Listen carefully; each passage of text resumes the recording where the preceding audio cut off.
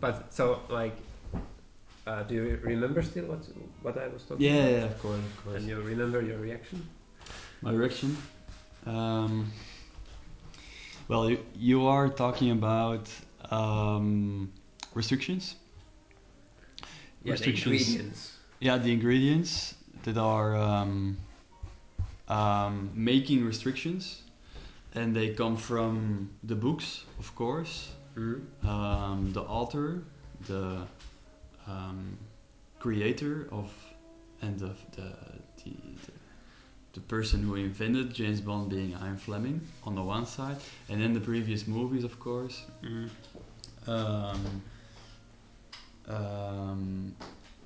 And indeed, no Bond movie can ever be made without taking these into account.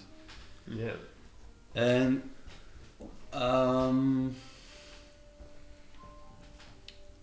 then there are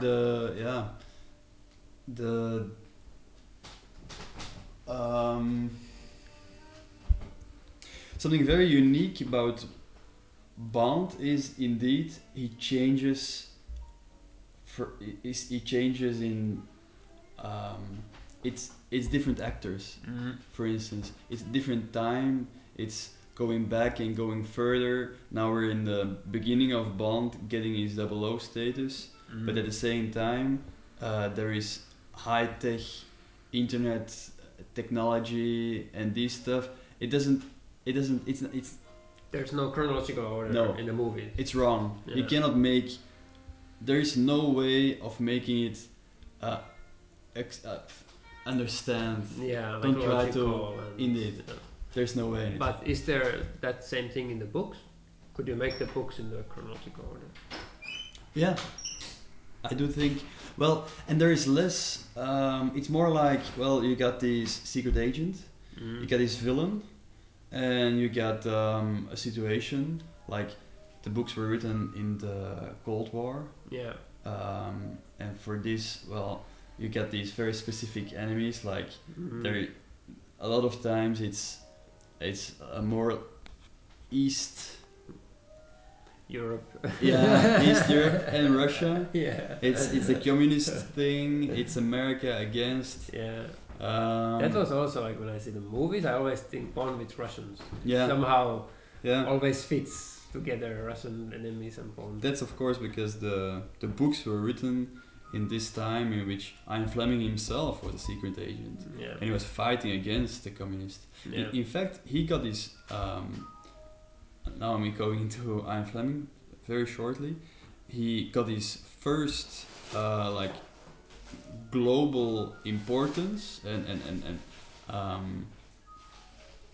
people got to know him globally because of his ability to speak Russian. Yeah, yeah. And he was a reporter reporting about this news flash. Yeah. He was the first to announce, I don't know what, something very important done or decided by, I think, Stalin. And so he was in the middle of it, and he knew the relationships, and he knew the way people, and intelligence services worked. So it's totally inflicted in the story. Yeah, and you put it, and also like to mention, like I forgot to mention before, but it fits here, is about the reality, like compared to other superhero fantasies with James Bond, is that there is more connection to reality than with other like Spider-Man or Superman or Batman. Like Batman is way off, like totally absurd story for somebody to do that. But with James Bond, there is actually MI6 and secret agency, and that building, like I didn't realize it, but the building they saw in the Daniel Craig movies, it actually is that MI6 building. That's crazy reference to reality. Yeah, true. To real events and real people and stuff like that. And so it's not that crazy that James Bond is who he is, like that he's a 007 agent, and so there is more grounded reality in that. So it makes it also like believable and make you feel like you could be also 007. Yeah, indeed. Again, it is. Although I read that was it with Skyfall or something, because they had advertisement very quickly. I try to say that they had the advertisement for Skyfall. I think it was with Skyfall, and the actual MI6, because they are a real place, a real agency, and they actually have agents, and they recruit agents, so they have to be a little bit transparent to say to the world like, hey, there's job openings, somebody just died or whatever, we have place for new agents to come in.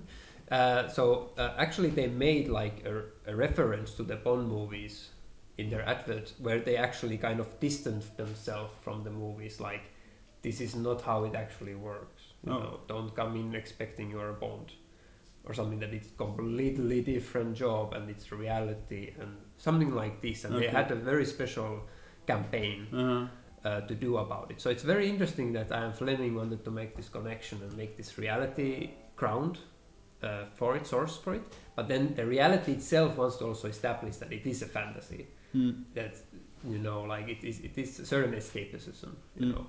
So it's a very interesting middle ground of how to deal with that reality aspect in it. Well, I don't have to tell you that ordinary life is not. I mean, it's not that exciting. You have to have your people, your audience, of course. But so yeah, sorry, where you were talking about Ian Fleming. Well, this was a side track as well. You were talking about the restrictions in the both books and films, and you were talking in the end of maybe having a black Bond at a certain time. Oh, you they were already. No. You mentioned it. Yes. This is a big thing. This is a big thing. Yes. First of all, I'm a big fan of the idea. Yeah. It should be possible, because the character is changing totally. You cannot. There's no way of you shouldn't compare Sean Connery with. I'm using Sean Connery always because he's the original, the real Bond. But now Daniel is he's a big competitor. But they're so different in many things. There is the ingredients, and they stick to it. But then apart from it, it's they wouldn't be friends. It's the same guy, but they would be. They wouldn't be. They wouldn't. It wouldn't. If they were on the same table, they would. So they do change it a little bit. They do. They cannot stay with that same Bond.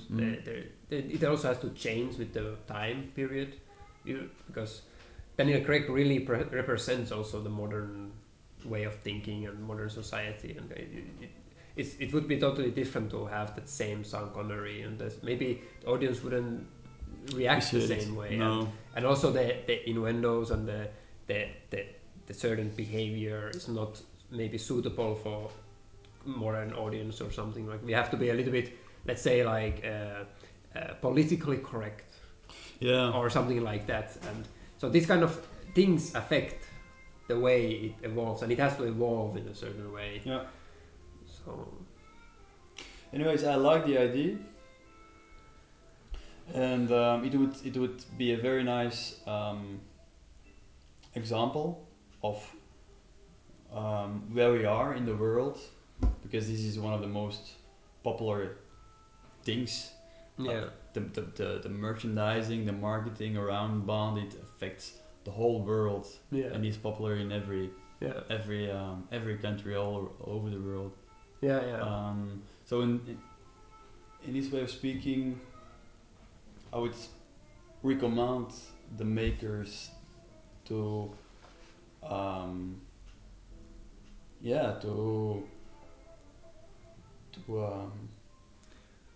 But how would you think that it would be possible? Like, what is the way they should go at it? Should they link it to Daniel Craig? Should they explain it? Should it be just suddenly we have black and they don't explain it in any way? It's just a black guy. Yeah. That's it. Or what kind of new Bond should be after Daniel Craig? Like in your image. First of all, there would not be any explanation. Mm. It just changes. Yeah. No explanation. No. Everybody fills it in for him or herself. This is just a new reality, and also it is actually a matter of details. It's not important. The looks of James Bond, yes, it is important, as long he has to be, let's say, handsome. He has to have charm. He has to have style. These kind of things are very important. But I mean, there is many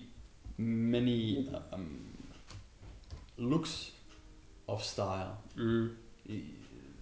There's so many. I mean, color of skin doesn't make you more or less stylish, of course. And this counts for many things. Yeah. Then of course there is, and in private, without podcasting, we've discussed it before. I'll repeat myself. Of course, there is this one thing that makes me, well, there's restrictions, and I'm a big fan of these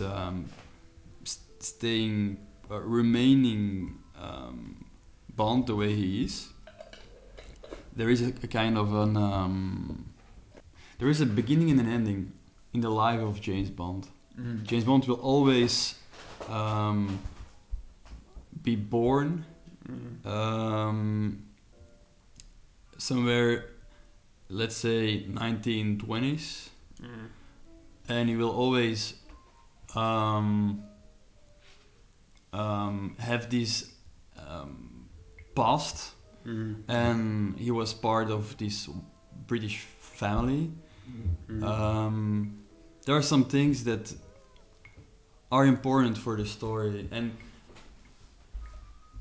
for me right now, the knowledge I got about James Bond,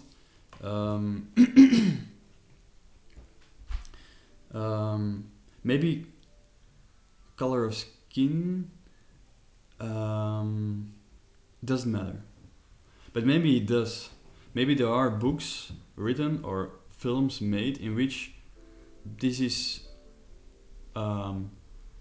unlogical, because for example there is this relation between let's say James Bond and something crazy, the British royal family, let's say.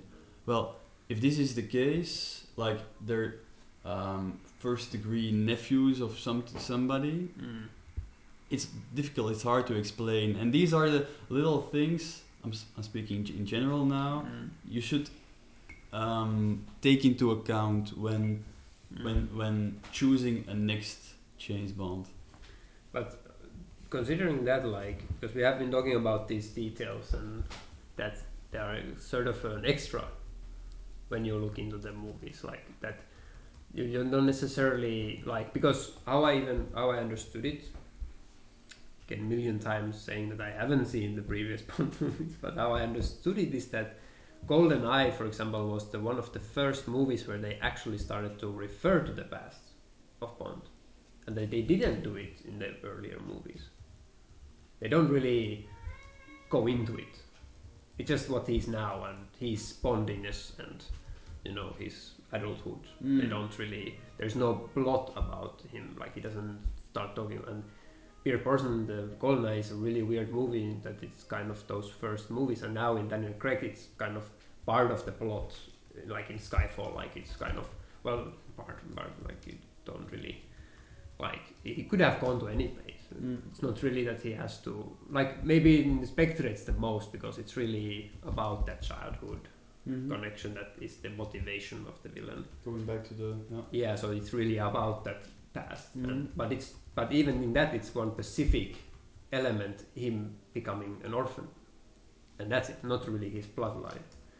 And let's say like considering that these kind of details and references are more like an extra for people, that we could have a Bond, Black Bond, but not really talk about his past. Yeah, And then it's like left open, and it's not important, and there could be a theory of connection or something, but then just make the plot to do something besides that of what they have actually been doing in most cases.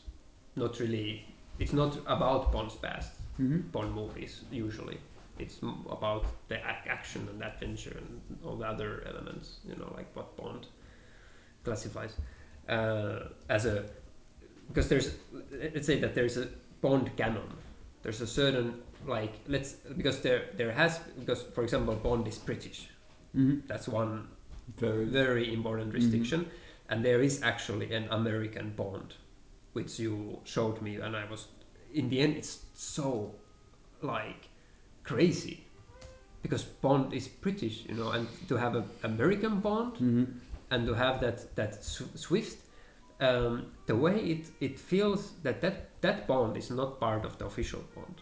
That nobody considers that as an official Bond movie. No. It's just one episode of a TV series, which was the first Bond characterization in cinema, but it's not part of our Bond canon. We'd never put that guy next to Sean Connery and Timothy Dalton and Roger Moore and no, it's Craig. Like more like a parody than something. Yeah. So there's certain rules on how to have official Bond, and considering how much they choose to put into the plot or into the details his past, or like these kind of details that make him white, for example, they could just leave it out more open. Yeah. And for example, if there is a connection with the royal family in the books, then it hasn't not really been addressed previously in movies. It's not really been not that I know of.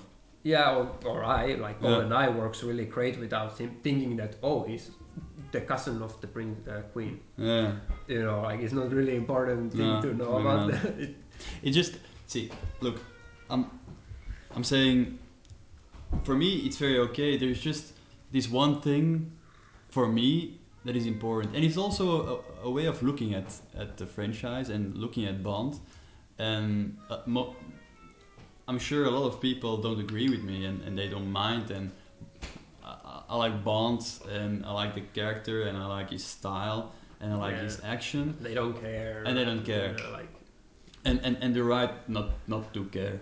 But but for me, this is something that makes Bond different than other action movies. It's because. And I know, I've read that the producers, like the Broccoli family, for instance, they think, well, it's not me, it's them. Yeah. And I'm following their idea of making Bond, well, it should be true to the past. Yeah. And I'm totally into this idea.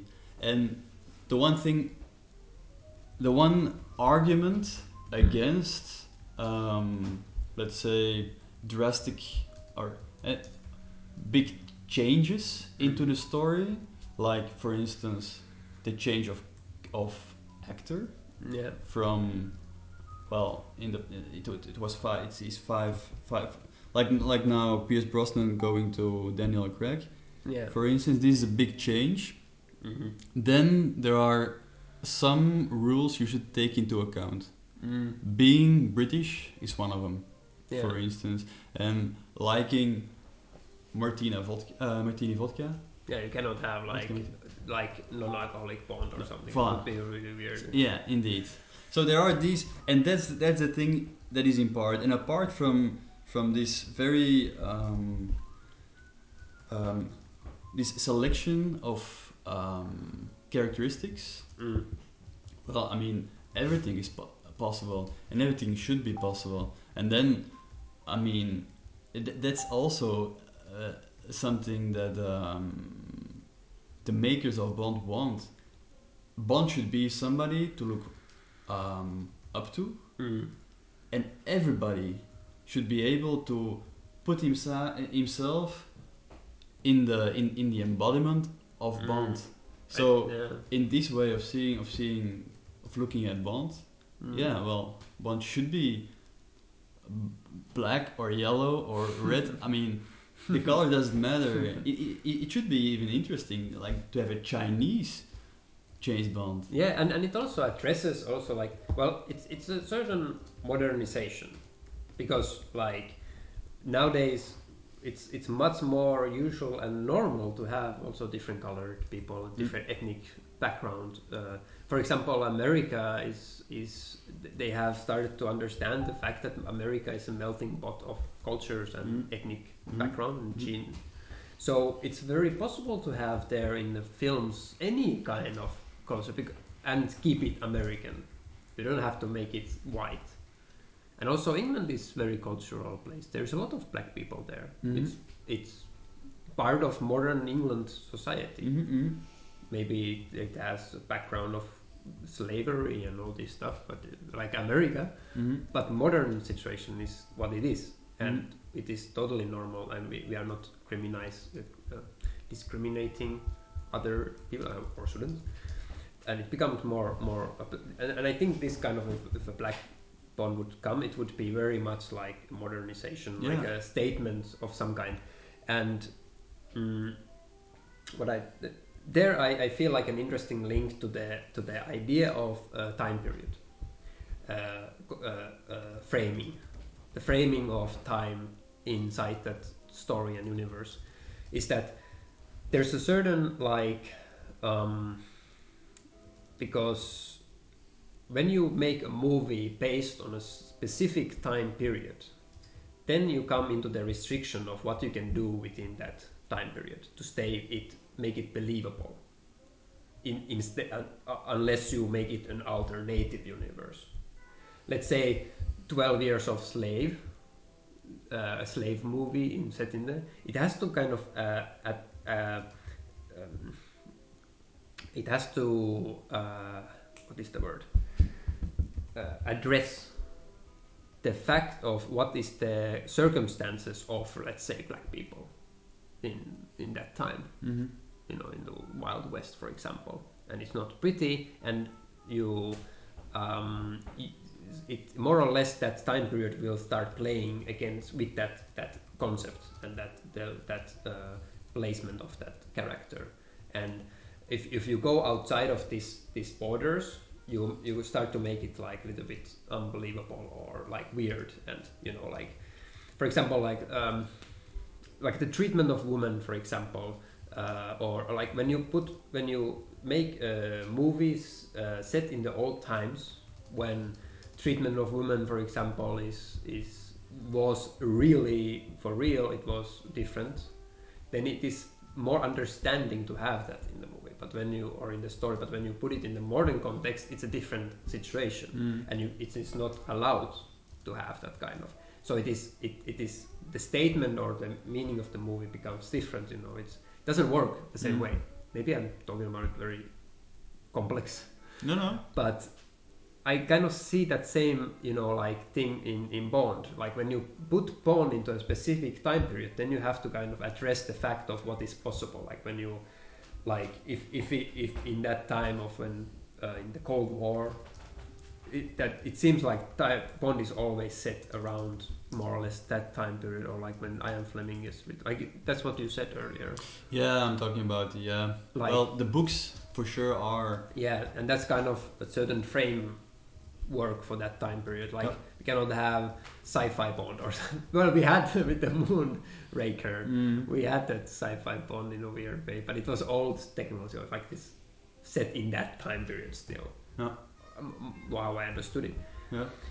So to have a black guy, or considering that possibility, if that's possible within that time period, maybe that's important also, like for them to see, unless they really totally forget about the time period and really put it into modern time or something, and then it's like more normal to have it, like because nowadays maybe it is normal to have that bloodline, for example, But back then it's maybe not. I don't know. They're making it modern. Yeah. Like this, the Spectre, they're using the most high tech stuff. Yeah, it is a mix of computers, that. Yeah. these cars that are Yeah. totally computerized. Mm. That's also Bond. I mean, if you go back, James Bond is always a little ahead of the time in which it's being made. I'm talking about the movies now. Yeah. Like the technology used, like the cupboard that's open up and are showing these ultrasonic. The inventions of Q in general, they're always. I mean, they're not existing yet, but they will be invented. They're working on it. Yeah. In the time in which the movie is coming out in the Yeah, exactly. It reflects on what we would like to see in the future or something like. So this indeed, and this makes Bond always in time. He's a nowadays person. Yeah.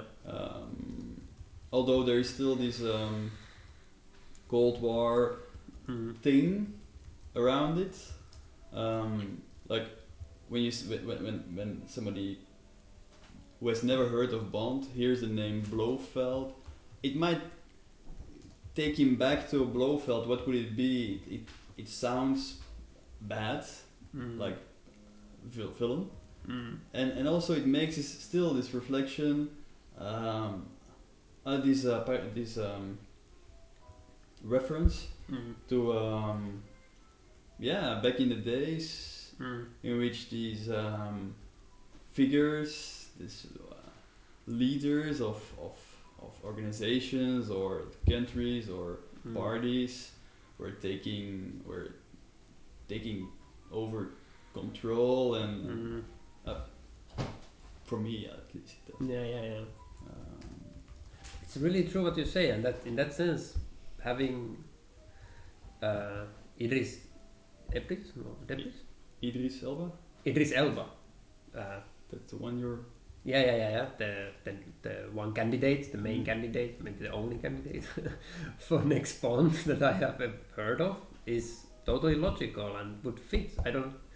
In that sense, I don't see why would there be anything against it. Because they can work it out. They just have to make it so. Yeah. So far they really have all the freedom in a sense. Like they have all these restrictions, but in the cinematic universe they can just do whatever. They don't care. It would be really nice to have this guy. Yeah. And he would do it great. He's got his charm. He's got his Britishness as well. And he's British, so it would be very nice. And he's international, something of importance for the producers. And his presence and his character, and he's handsome and charming, and he has all the characterizations of that Bond that could come there. And I believe him as an actor, because you have to have a good actor. Like after Daniel Craig, we have to expect him to be a good actor. It has to. Of course, it's the writing. You have to have that solid base for that character, and you have to have a good actor portraying it. That's the main thing. Brings us straight to Moneypenny, right? Yeah, I was thinking maybe we have to go into that. Yeah. So well, Moneypenny is actually proving it's possible, because Moneypenny, as well as James Bond, is like a fixed character. I mean, a character that's coming back always from the very first until now. And she used to be white. Yeah, and it's always a she. It's always a she. Yeah. Which is not necessary as well. If you look at M, he changed gender. Yeah. But Moneypenny is still Miss Moneypenny, and she's now, well, at least partly black, and she makes it when we were talking about when I was talking about the relaunching of Bond needs a very strong Bond actor. Of course, apart from this Bond actor, you need a very strong surrounding of actors around Bond, and that's another very interesting, very successful implementation by the new directors. Because if you ask me, Q, the technical one, the Moneypenny, M, the Judi Dench, and also now the Ralph Fiennes, they're very, very strong actors, and I hope they will remain as long as possible. They make Bond as a big success as well, and nobody ever asks these questions like, "Hey, but this shouldn't be. This is weird." No, everybody's into it, and Oh, you mean the audience? Yeah, the audience are into these characters. Yeah, well, I'm just a little part of the audience, but I felt like that too. Like I don't have any what's the word? Lost my word. Like I don't have anything against Q. I think he's a cool character. Great. He feels this very nice classical nerd character in the films, and he plays it well. It's fun. And the M is Judi Dench, so I don't remember her name. The M Dench. She's a great actor. She does her part very good. And Moneypenny is great character, well written, and she's a good actor. And even the other M, what was the guy's name? No, I totally forgot. Mallory.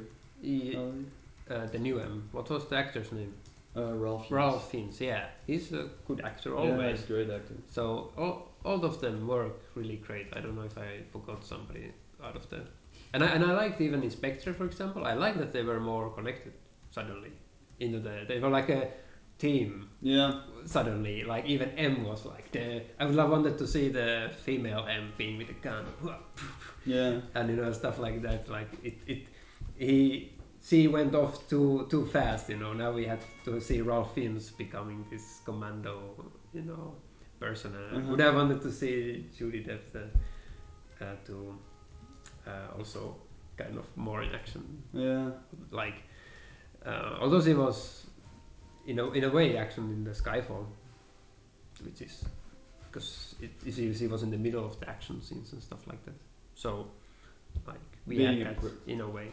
Being a premiere as well, because back in the days, M was usually just at the desk, in his chair, and later in her chair. Yeah, M is coming up and up.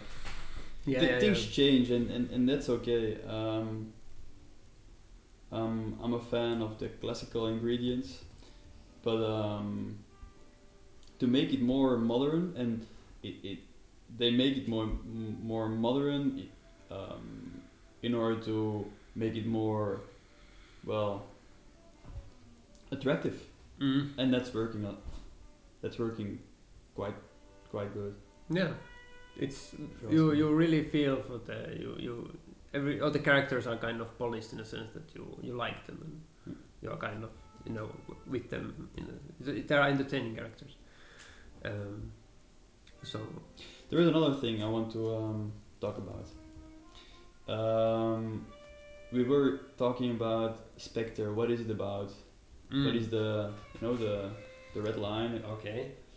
And one of them is Spectre itself, the organization. And that's the line that's coming like in the whole 4 last movies, or let's say episodes, because but then there is also another thing, like the story,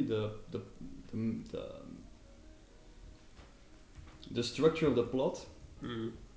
It's all about MI5 getting together with MI6. Am I right?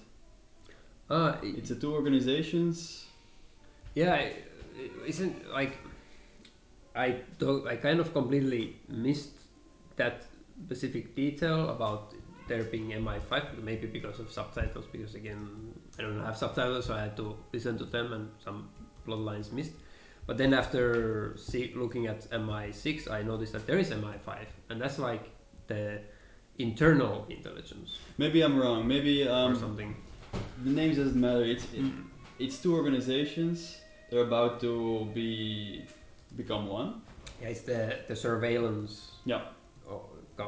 Agency or something. It's M's organization going together with C's organization. Organization of C. Yeah.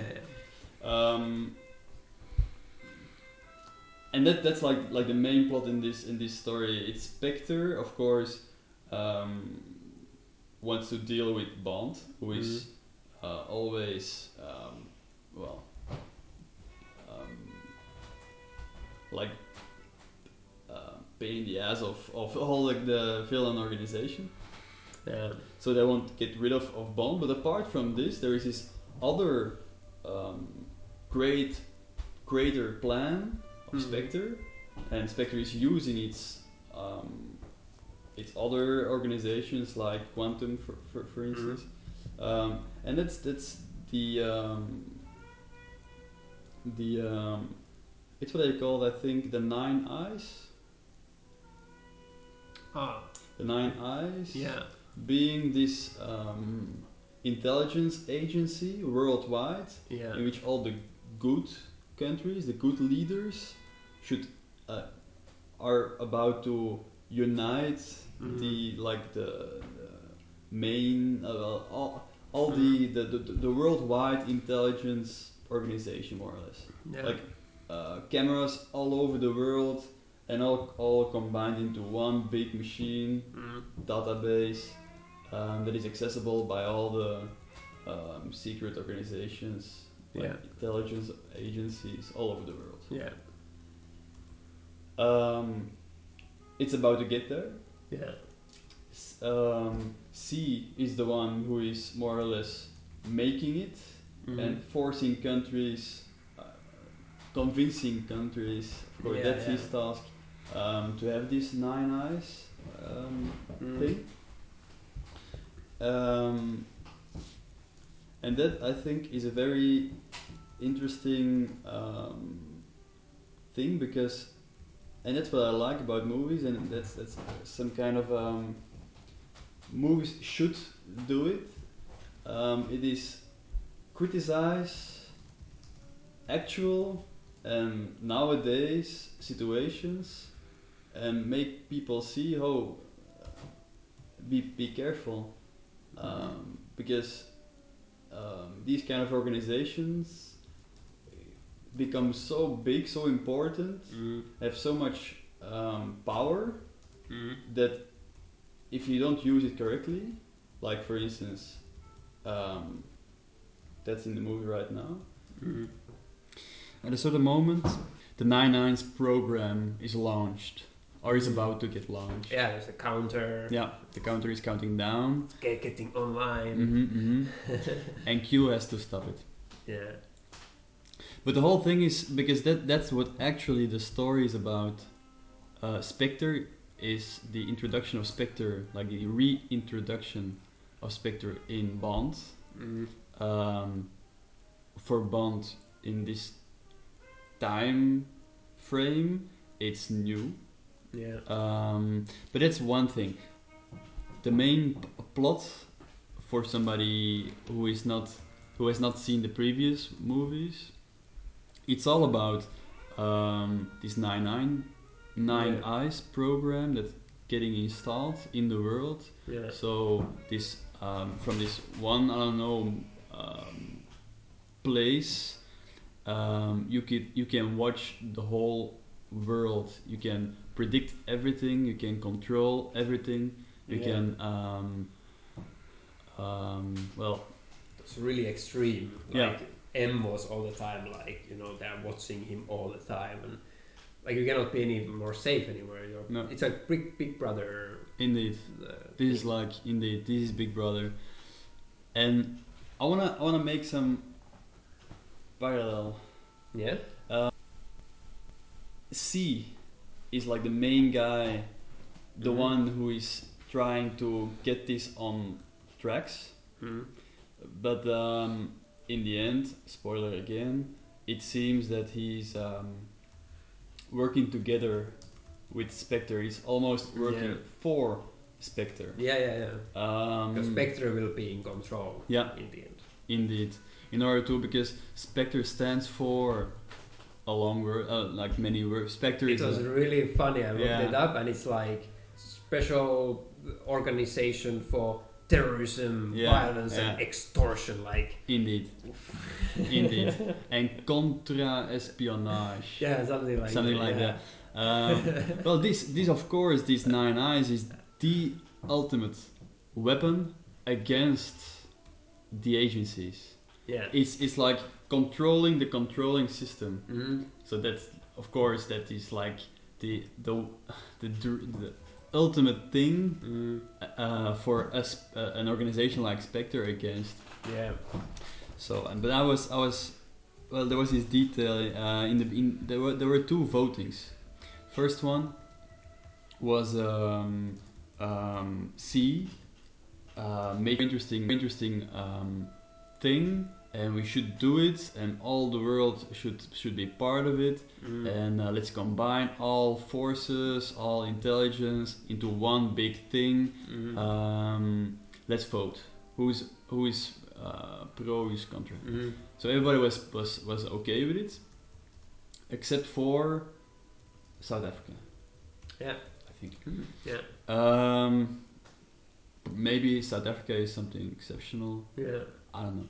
Yeah, we don't know. There were other people maybe also, but there was a specific image of South Africa being against. Yeah. Yeah. Indeed. And then all of a sudden it appeared to be, because in the beginning I was why do they mention these terroristic attacks on Istanbul, I think, Mhm. and on there was this other there were like 2 or 3. Was it like Tunisia or something? Tunisia, indeed, yeah, in Yeah. Tunisia. And then the one following would be Mexico City, Yeah. in the stadium. Yeah. And it was like this big thing, but for me in the story it wasn't very clear why do they mention this. And then in the end it seemed, oh, this was only to persuade nations to be part of this program, Mm-hmm. because we don't have it under control. Mm-hmm. Something like a big evil force is well doing these things. We don't know why, but Mhm. it costs many lives.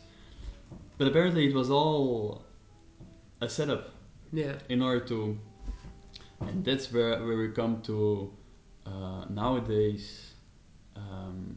Well, news, Mm-hmm. because I want to rephrase something I heard today on the radio Yeah. when we were preparing our talk here. Yeah. It was about, because very recently, right now, it's November Yeah. 2015. There is this terroristic attack in Paris, Yeah. and this guy on the radio, this French guy, was talking about the 3 main like characteristics of the slogan of France, Mhm. being égalité, fraternité, and liberté. Yeah. And he was saying this thing. So terroristic attack being also used in Bond. Yeah. There's this thing coming well in parallel. Yeah. And this French guy on the radio this morning said something, yeah, and it seems French people, French population, are more or less okay in handing in some of their liberties, Mm. liberté, being less important. Mm. It's okay to take something away from the liberty, Mm. and having a little more control by the state in order to have a safe France. Yeah. And it made me think very much at this Nine Eyes program being installed as a result of terroristic attacks. Yeah. As if France, it was all a plan and they let it happen. Well, of course, it's not true. Let's hope it's not true. I don't want to have Who this. knows? Yeah, indeed, it might be. Well, if it was a movie, the Paris thing, or if they would make a movie out of it and I would make one more exciting, this would be all a setup. Yeah. And maybe the terrorists were real, and maybe they just let it. Because if they did, this was the perfect excuse to make, well, to have more control, to have more spying on people, on private emailing, on private calls, and on like cameras in the street, these kind of things. I like this about movies, especially the popular movies, like James Bond, that is watched by millions of people, to give you this in the midst of the action and the drinking martini and all these kind of nice things, also to give you a warning, like watch out, because to be conscious about the threats and the danger of this kind of decision, and that what it can lead to. Indeed, and safety is most important in societies, and Europe has this feeling of safety, but there are, well, don't go too far by having and maintaining this safety. Don't give all control to one organization or several, because and it's funny, like it's actually a very it's a popular trend nowadays actually to it feels like to have this kind of elements of surveillance in popular entertainment movies, like that we are kind of conscious of this, like we want to suddenly I started to see on Facebook or somewhere more and more references to George Orwell or to 1984 book, and all this Big Brother and militarizing government and everything. It's very nowadays in people's thoughts. So, but I try to give my one big opinion or subject theme into the conversation that we haven't actually, for weird reason, talked about at all in this Bond discussion, which has been the Bond woman. Indeed. And it's a very big part of this movie also, and it's also part of the ending, and it's a big spoiler. I also want to hear your opinion about it, and I have also an opinion about it. Do I say first my opinion? Yes, please. Oh no. I'll be first because I haven't thought of it. Yeah. So for me, it will be improvising. First of all, we're talking about one woman, the Bond girl. Yeah, anything, There are several. Yeah. Usually. Well, there's like two in this movie, and yeah. Okay. Let me talk about the.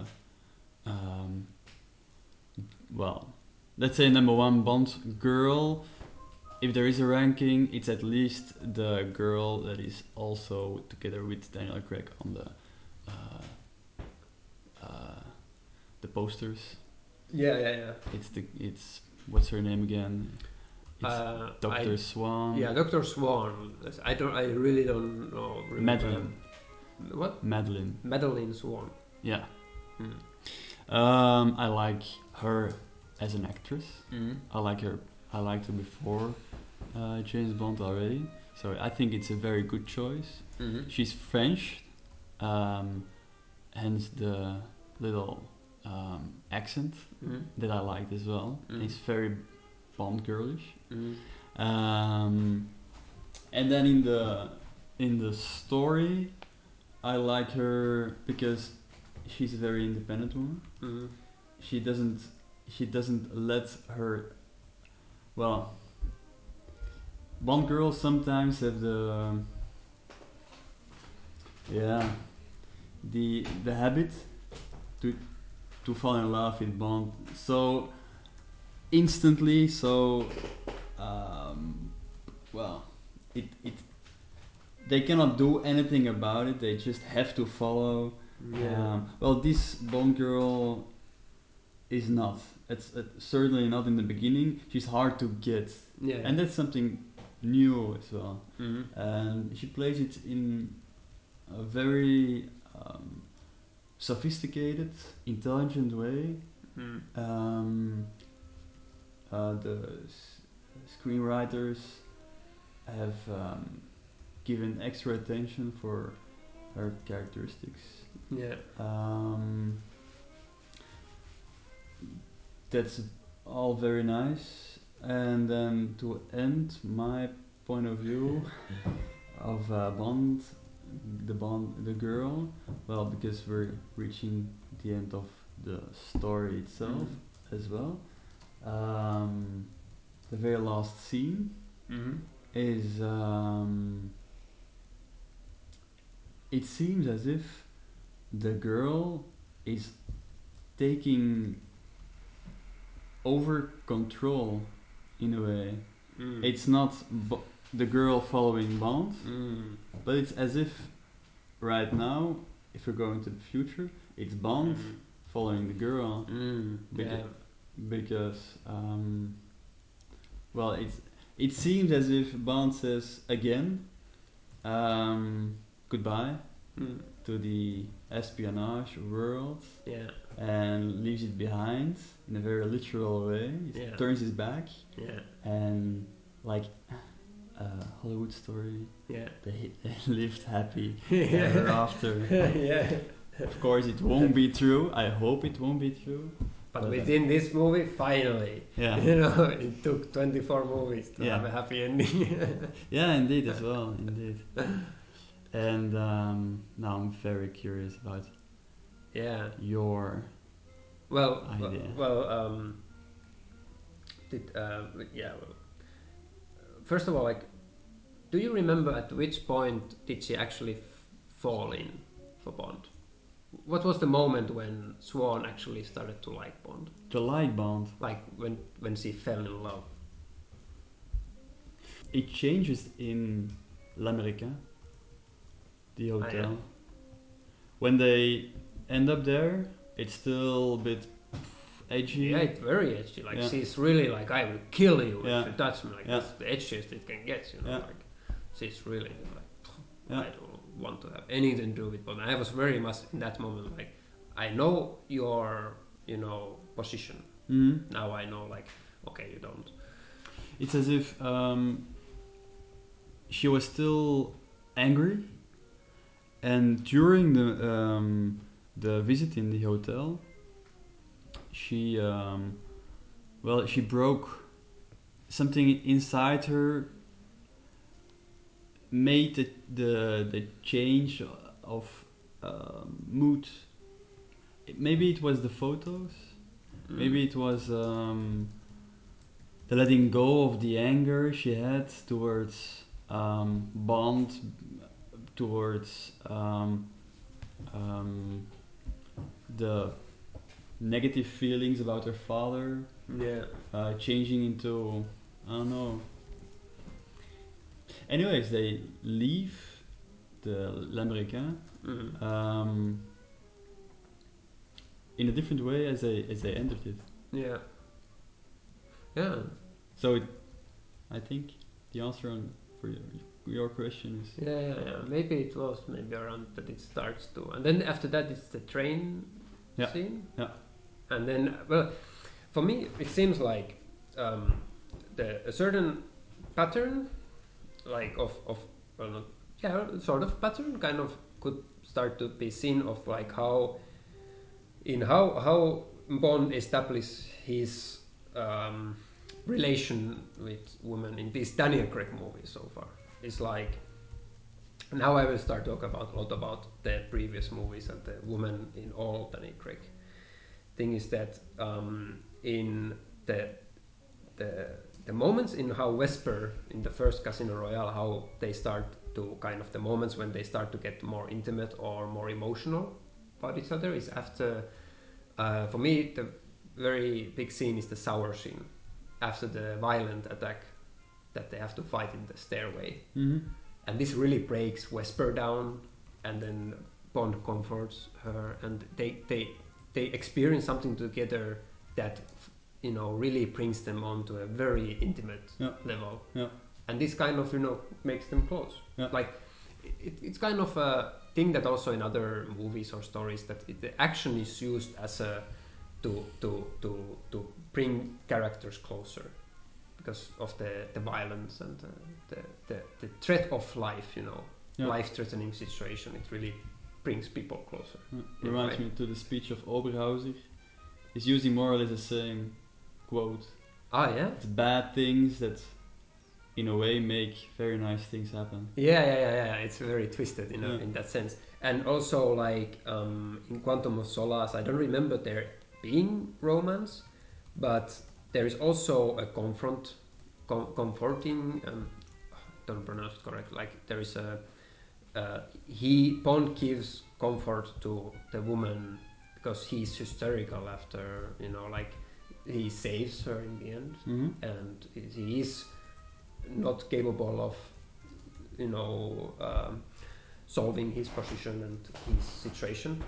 So I felt like that same moment, but I never felt romance. But then you said that there is, like this. She was a little bit into Bond, and I feel like it was because in the first place she wasn't really like she had her own attention, but because of violence again or life-threatening situation, they get to go closer. And then in Skyfall,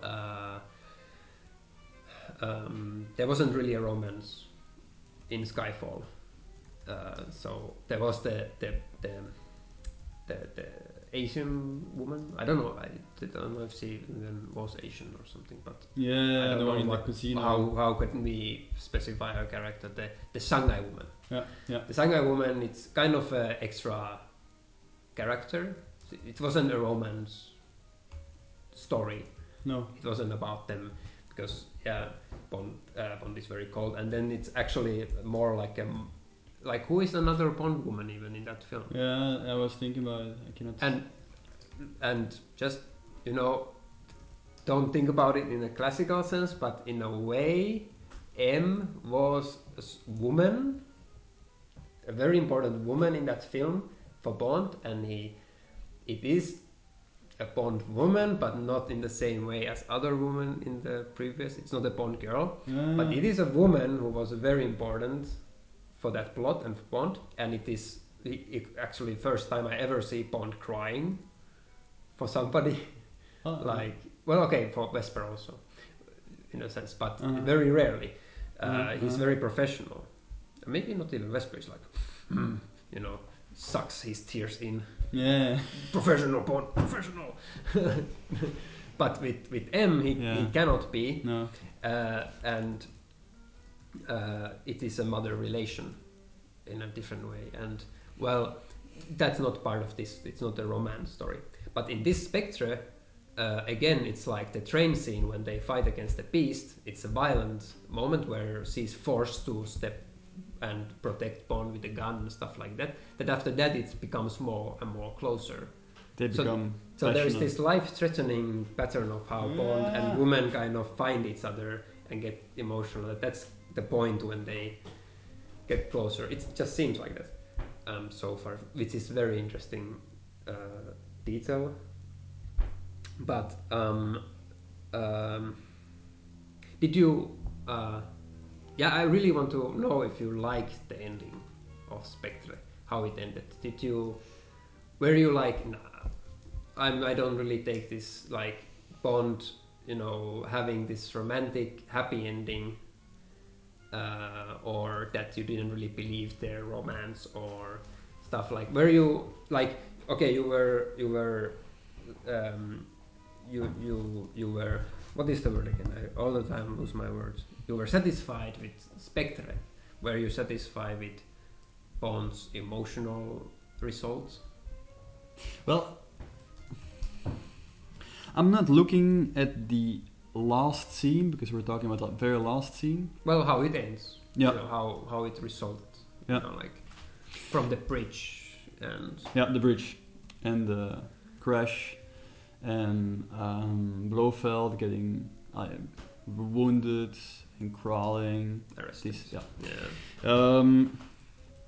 Well, there you could look at it as this. Well, all of a sudden getting like top romantic, and but I'm more like looking at it with another thing in my.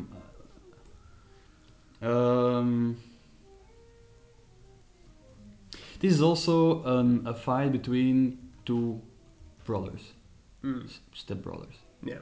And it's very obvious that Blofeld wants to makes this very personal, and he wants Bond to suffer. He can kill him. He doesn't. I think it's more important to make him bleed, and then as the final, like he wants Bond to bleed until he's dead. Yeah. That's the idea. But Bond, of course, is it's not that easy, and in the end, he has got a choice. Blofeld is lying there, vulnerable, cannot go anywhere, has no gun, has no nothing. He cannot use his legs anymore, and Bond is on top of it. He's standing tall with his gun, pointing at this guy. Blofeld says, "Okay, end it, finish it, kill me. You get the possibilities." So.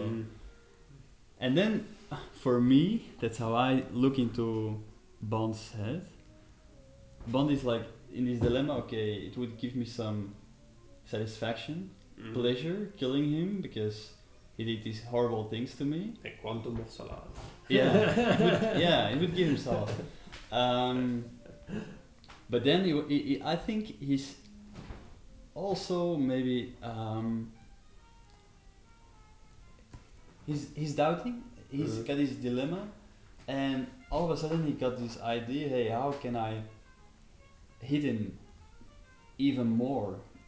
If you know that Blofeld's idea is to make everything around Bond, like all the good things like love and woman and disappear, vanish. Well, the best way to counter-strike this idea for Bond is to spare him, to let him live, and leave him with the idea that Bond will from now on be happy, in love, with a beautiful girl, and he's there lying, and he will be in prison. That's the idea. Of course, he won't stay there, but still.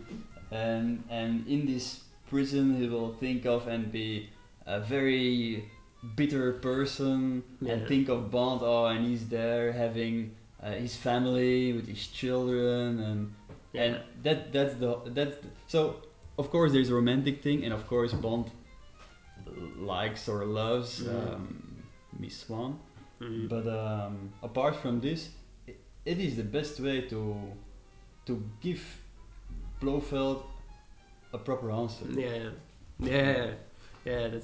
That's a very interesting way of looking at it, and that's how it plays out. It's really in his face, you know. Like you are defeated. Everything you tried to do for Bond is the opposite, you know. Now, indeed. Now you fail in the most way. Yeah. And that's exactly, you know, it's true what you say. And they're making again like a base for a next movie. Right now, Blofeld is so angry and frustrated and there's this one goal in his life even more than before. There's this second thing that frustrates him. Maybe he learns from his mistake. Oh no, villains in Bond never learn. You just make the same mistake again. Oh, they get extra villain. Extra arrogant, extra egoist. It's always like with villains it's always the how they fail is their own flaws. They're always too egoistic, too arrogant. It's like the same defeat in a way, like they made a mistake or something, like in that way we got a very nice moral, right? Evil doesn't pay. Very basic, simple, and love conquers the evil in a sense. So it's very pure hearted message. Before I've been withstanding my points or my thing about that ending a lot, but I want to point out still just a little bit about, because I want to mention it, about the woman Swan, is that her character and the plot felt for me very weird or off, because I don't really understood how she, like, Bond wanted to find out more about Spectre, something, and I understood that she has some clues. He had to get to her in order to get closer to Spectre.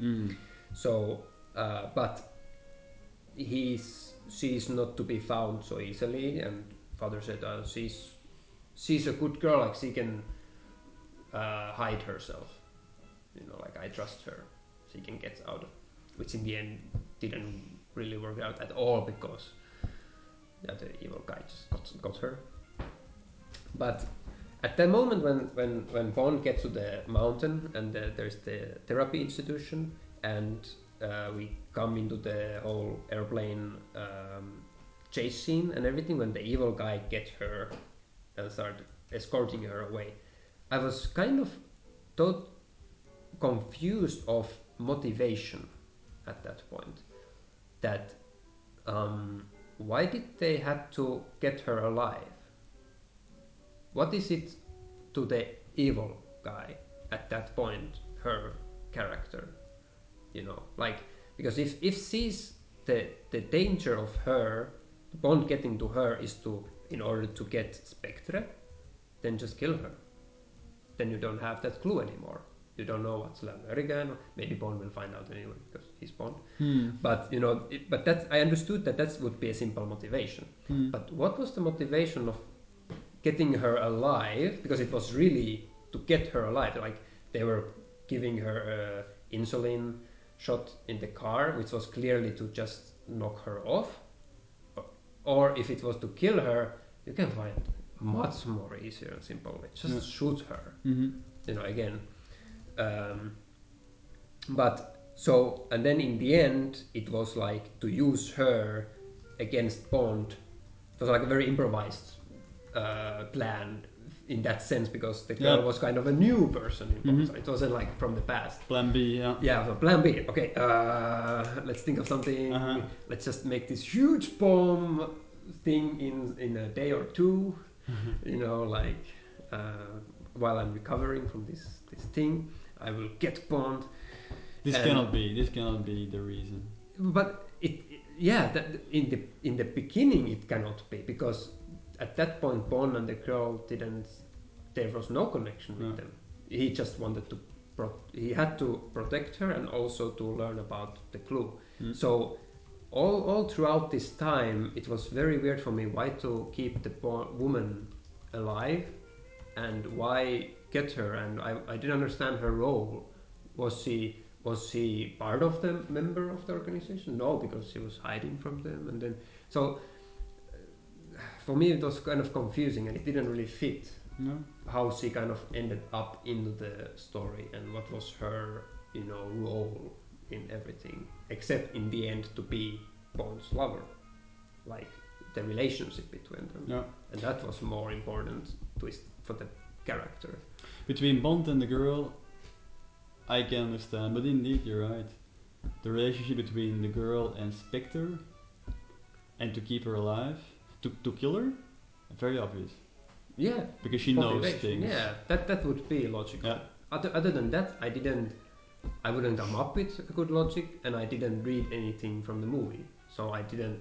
So the movie in general. That's why I'm very mixed, because in the movie there is some parts that just doesn't fit, and they are like I cannot totally enjoy or kind of again suspense of disbelief and get along with it, but just the direction and how like Skyfall is played much better and Casino Royale is played much better. Like Skyfall is not as good as Casino Royale, and it has its flaws. To you?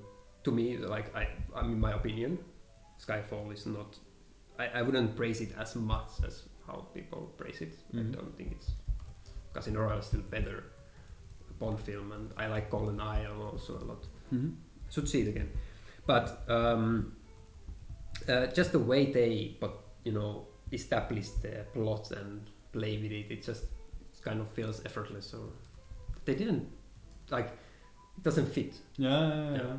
So that's it. That's what I wanted to say about the woman. And then and now about the end. And my opinion, what happens in the end, and what's all this thing about Swan, and what is the importance of the character and everything, which really is for me very, very interesting that they put effort into it, that they put detail into it, because after the Swan enters Bond's life and they together go to the headquarters, which of course is a kind of illogical thing for Bond to do, to go there anyway. But for Bond it's logical. Yeah. If we're talking like normal common sense, protecting her while going to the headquarters without any plan, or but she forces herself in the adventure. It is explained. It is that character's decision, and within that universe it is explained. Yeah. So but in that the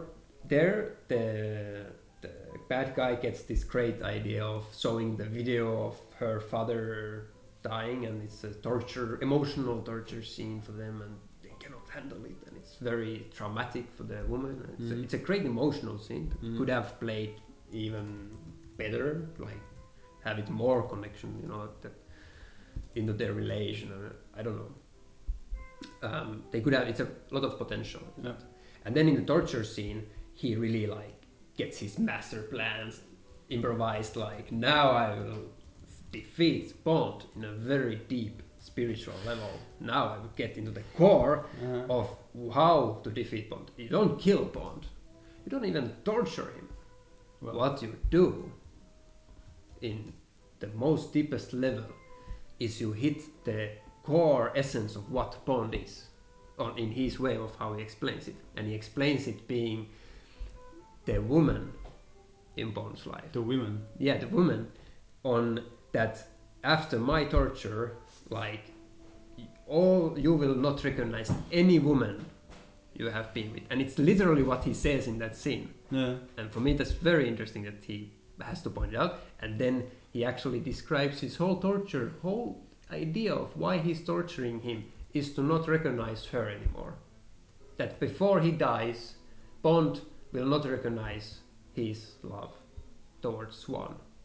That was the main thing of his psychopathic plan, is whoa, I will get deep with this thing, It's not anymore so simple to just, so it's just established, it's amplified in that moment. And then even more with that drama, because it is happening, and it is actually more or less happened, that we tend to believe that there is this danger that he cannot recognize her anymore. And then it's a very dramatic moment, and she gets to Bond, and he's, do you recognize me? Do you recognize me? And then Bond, I don't know. And then she says, crying out, I love you, I love you. And then it's, brings Bond back, and that fact that she loves him brought him back, and he can recognize her back, and it's like played out as a significant moment that he still recognizes her.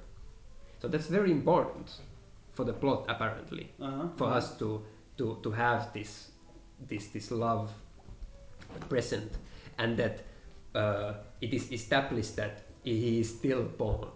He's not that he hasn't lost his Bond. He hasn't lost that what he is.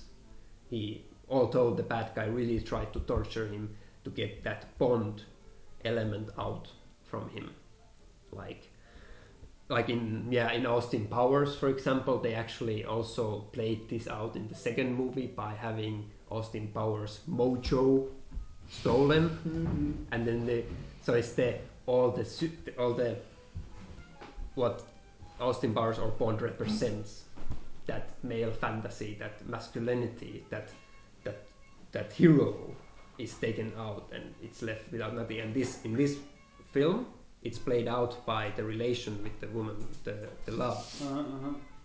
And it's very interesting that they put so much emphasis in that. And then in the end, indeed, the bridge scene, which is a very also classical way. It's a very good method of establishing a decision with the character, that what is the development of the character onto the next step, which is the character has to choose between left or right, and he literally stands in the middle of between M and the girl, which are on the other end of the bridge, and this is a symbolical choice for Bond as a character, and for everything that he represents, is because before that the woman suddenly, in the heat of the action, says, I will not follow you anymore because you will never give up your job. I just realized it in the middle of everything, and I will now explain it to you. And I don't want you to give it up for me. That's what he says. Yeah, that's how I and also that he thinks that he cannot, it Bond lives for his job, and he cannot give it up. And in that bridge scene, he has to choose between his job or his love, because he cannot have both. And this is a very crucial moment for the character of Bond, because Bond, what is Bond? Is Bond, now we have to ask the question, that is Bond, is he an agent fighting and being violent, or is he the gentleman who actually loves a woman and would do anything for her? Because it's always a struggle, in a way, in his movies, like how to balance this thing with the character. And it is also established, like before with Vesper, that now I realize that he actually did, like, the whole point of the first, that it ended in Quantum of Solace, that he got his solace of the situation, and he left Vesper behind. And after that, like in this movie, you look at the cassette and he's like, I will not go back to that Vesper thing, whatever, past. And and I do respect Bond, as like when the woman says in the middle of the action, like Swan in the Spectre, she says like, I will not follow you and I will just leave you here, and sorry, it's not going to work. And Bond like takes it the most manliest, whatever, okay, I'll just get back to my action, I respect him. He doesn't like give me a moment, I was just dumped by this woman, and like he's being the effective, efficient. Yes. So that's how you take a dump, that's how you take the end of a relationship, just get back to work, deal with it, that's how Bond does it. So it's a great moment, I think. But then we get into the most interesting element of this whole conclusion for me, like the whole conclusion of Daniel Craig's Woman, and all this, like because we have been talking outside of this podcast about also the Woman and kind of how I see them. It's not the main problem for me in Bond movies, but I'm just interested about it because it's like in Casino Royale it became the main thing, is really the relation. And in Spectre, how it ends, how the movie ends, like the last scene, like with the bridge, he chooses the woman, the swan. He chooses the love, the relation. He actually gives up his work, which is really extreme decision for Bond to do, because it really, what will Bond be after that? We are not used to having this kind of form. We are not used to that, because like we with Meryl, we were watching the movie and we were both thinking, yeah, she's going to die. That's how it is, because Bond cannot change. No. Bond will always be Bond. Yeah. And it was the first moment when we see that Bond actually choose to leave it behind and choose to take the love, and she didn't die. Nothing it's happened. Not the first time. Not the first time. Even Daniel Craig chose for love. In Vesper, but Vesper died. She died. And that's the ending of the... But the audience was confronted, or Bond was confronted with the idea of leaving all the agency behind and go for this normal life. But the Casino Royale, the whole point of Casino Royale as a movie is to establish Bond. And to establish the Bond cold-hearted agent is to have Vesper killed. And that's why we had to, within that story, we have to put him all the way of leaving agency, or writing designation. I don't know if that's how you say it, but like leaving.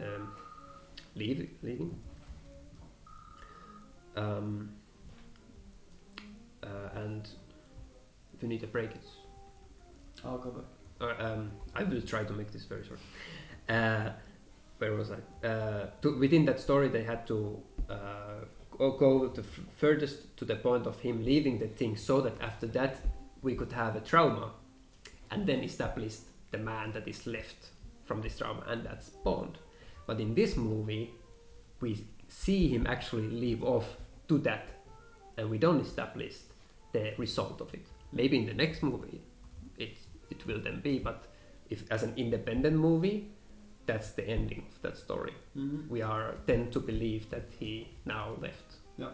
And it is actually like confirmed, which we come into after the bridge scene, into the last shot of the whole movie, which is the most important of this whole thing, is that he goes back to Q, and he actually says like, oh, you're supposed to be gone, you don't know to. And he says, yes, I am gone, but I had to come for one last thing, which is the classical old Aston Martin, in which he just rides off. And this is a fun joke, but actually it incorporates a massive amount of symbolism for the character. And this is my opinion, this is my theory, is that in that moment, because we see Bond leaving with the woman, we are being with what Bond stands for as a character and as a symbol. Also, we are threatened of that symbolism, because before Bond has not been able to have a normal relationship or commitment because of traumatic situations like Vesper dying and becoming double agent and stuff like that. Mm-hmm. And it is kind of symbolizing also like him being with other women and everything.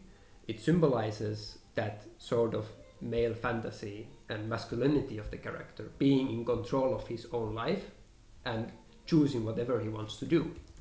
He's able to do all this stuff. And him leaving that behind and going for one woman threatens all that he stands for. What he stands for as that character, as that symbol. And that, for me, it was interesting that they had to show that last image of him getting the car. Why did they have to show that? Why couldn't it leave with another image, or with just go with the woman? This is what Bond now chooses. I think what the image means with the car, it means to give comfort for the audience. It means that Bond goes back to get this car, which how it plays out is that he gets the car and he gets in and he feels so comfortable. He really feels the seat and he's like, yes, I'm in my old car and this is the coolest car ever and I'm so happy that I have my car. And the woman next to him is like, she's like part of that all, you know. She's like as badass as the car. She's as badass as Bond, and they're like a symbiosis for a moment in the car. She's part of it all, and she's with him. And Bond is in control. He has his car. He's on the steering wheel, and he has had his masculinity with his car. He's control. He's still Bond, and then he rides off. So it establishes the fact that he has not left behind what he stands for as a character, but just with that symbolism of that car, he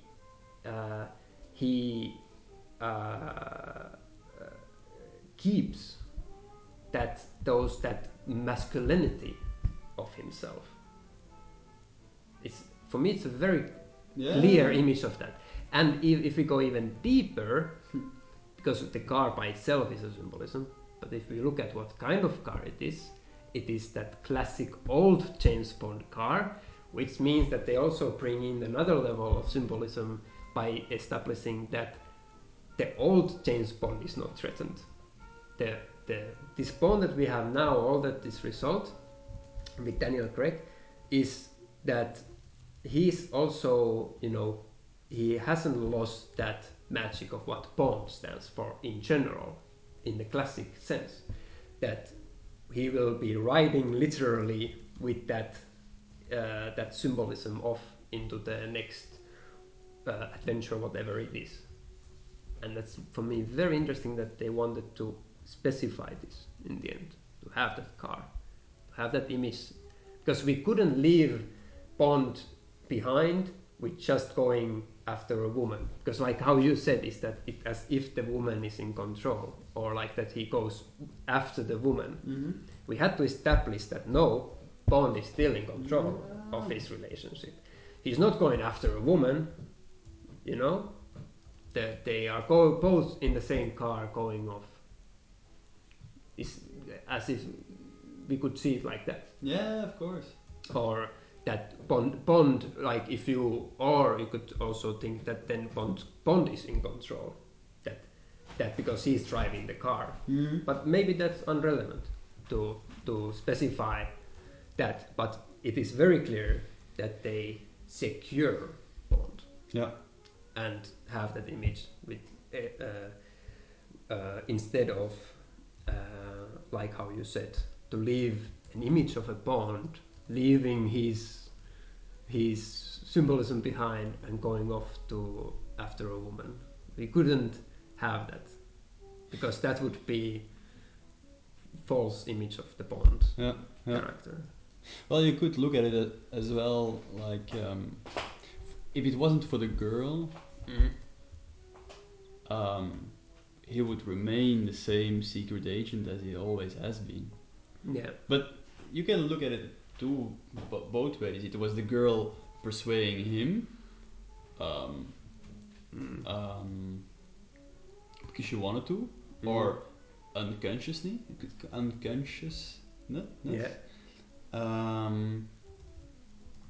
But also it could be just Bond, who remains the.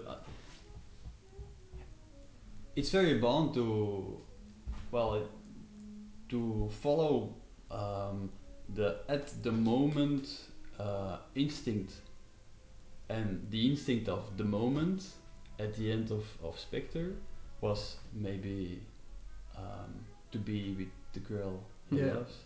Yeah. So from this point of view, it's still Bond who is just following his instincts like he always does. Yeah. And at this moment, he will be most happy or most satisfied in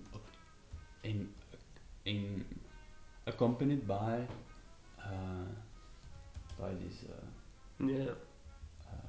good-looking Yeah. Dr. Swan. And I don't know how in the past, like in some movies like From Russia Till Love or some other Bond movies, that he has relation. Isn't he even married or something? Yeah, usually. So there is this certain thing that he has certain relations and stuff like that, and it could be interesting to see how they do with the very last Daniel Craig film, because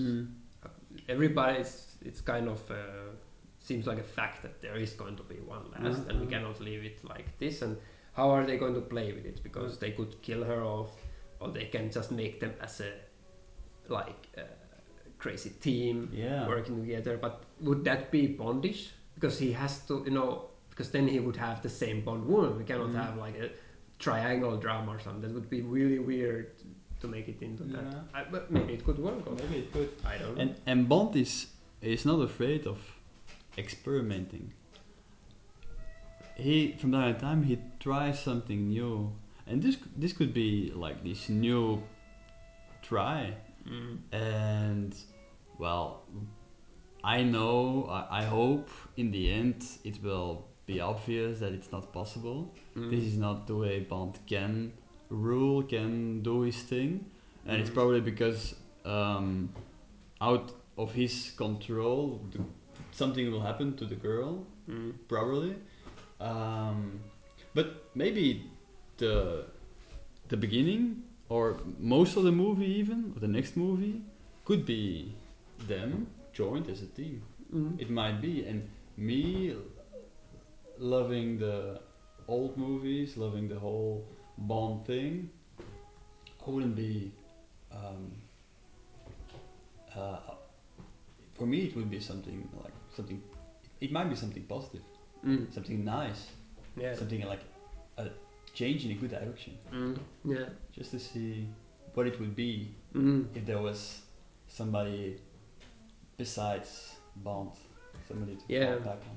And I really think I start to see a certain thematical pattern in Daniel Craig's films with the Bond. What they try to do with the character is a certain issue or question of masculinity. That seems to be a very central theme in his movie, because in Skyfall there is a very strong thematic issue of motherhood, him being like a child or something of M and agency,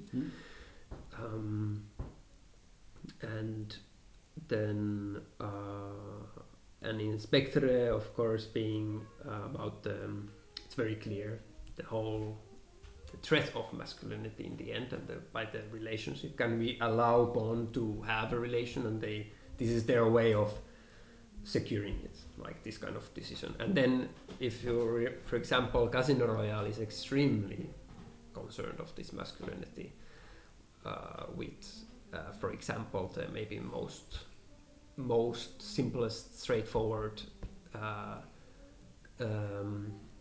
portrayal of this being the final torture scene in the end of the movie, where he's stripped naked and then literally being tortured against his masculinity. So how straightforward can you get into to talk about this?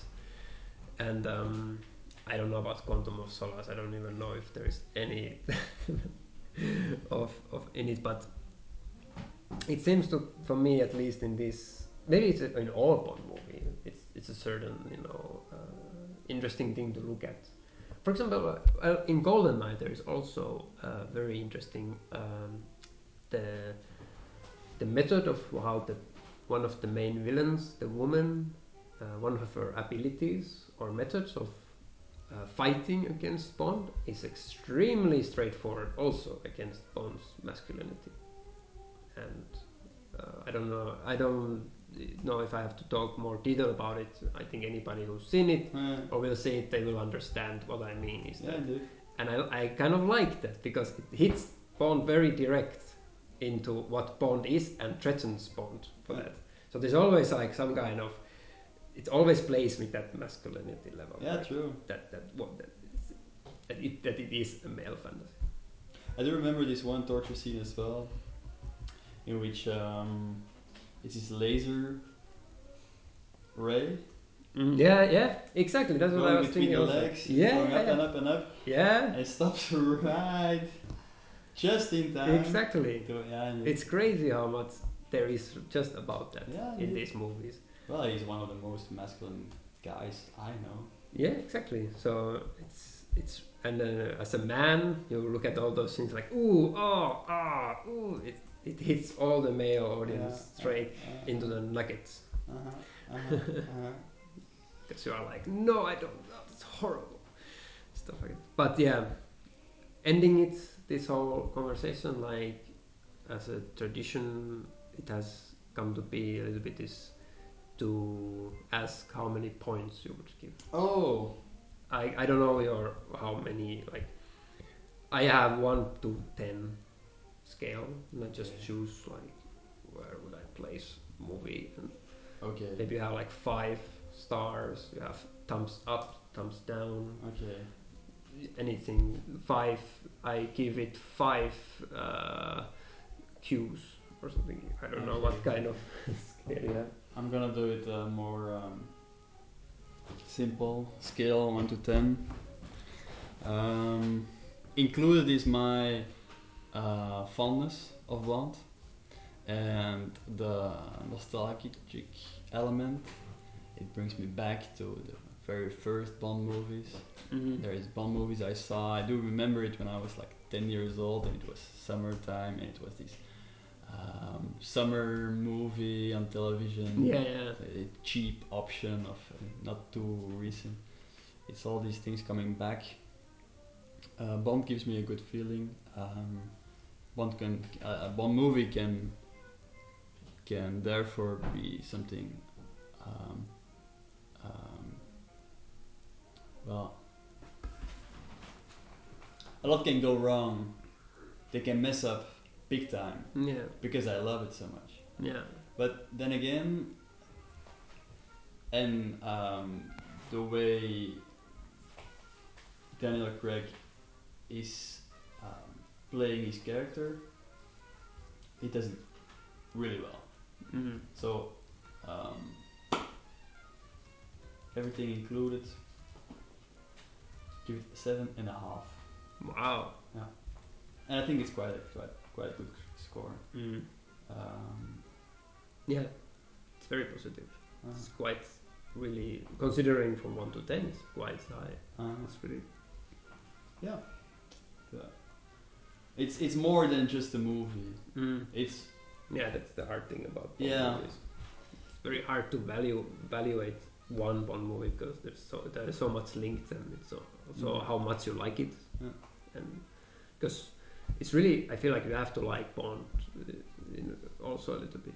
Like for example, I never that much relate myself to Bond. It's like wrong type of hero for me. Like I don't fantasize being Bond.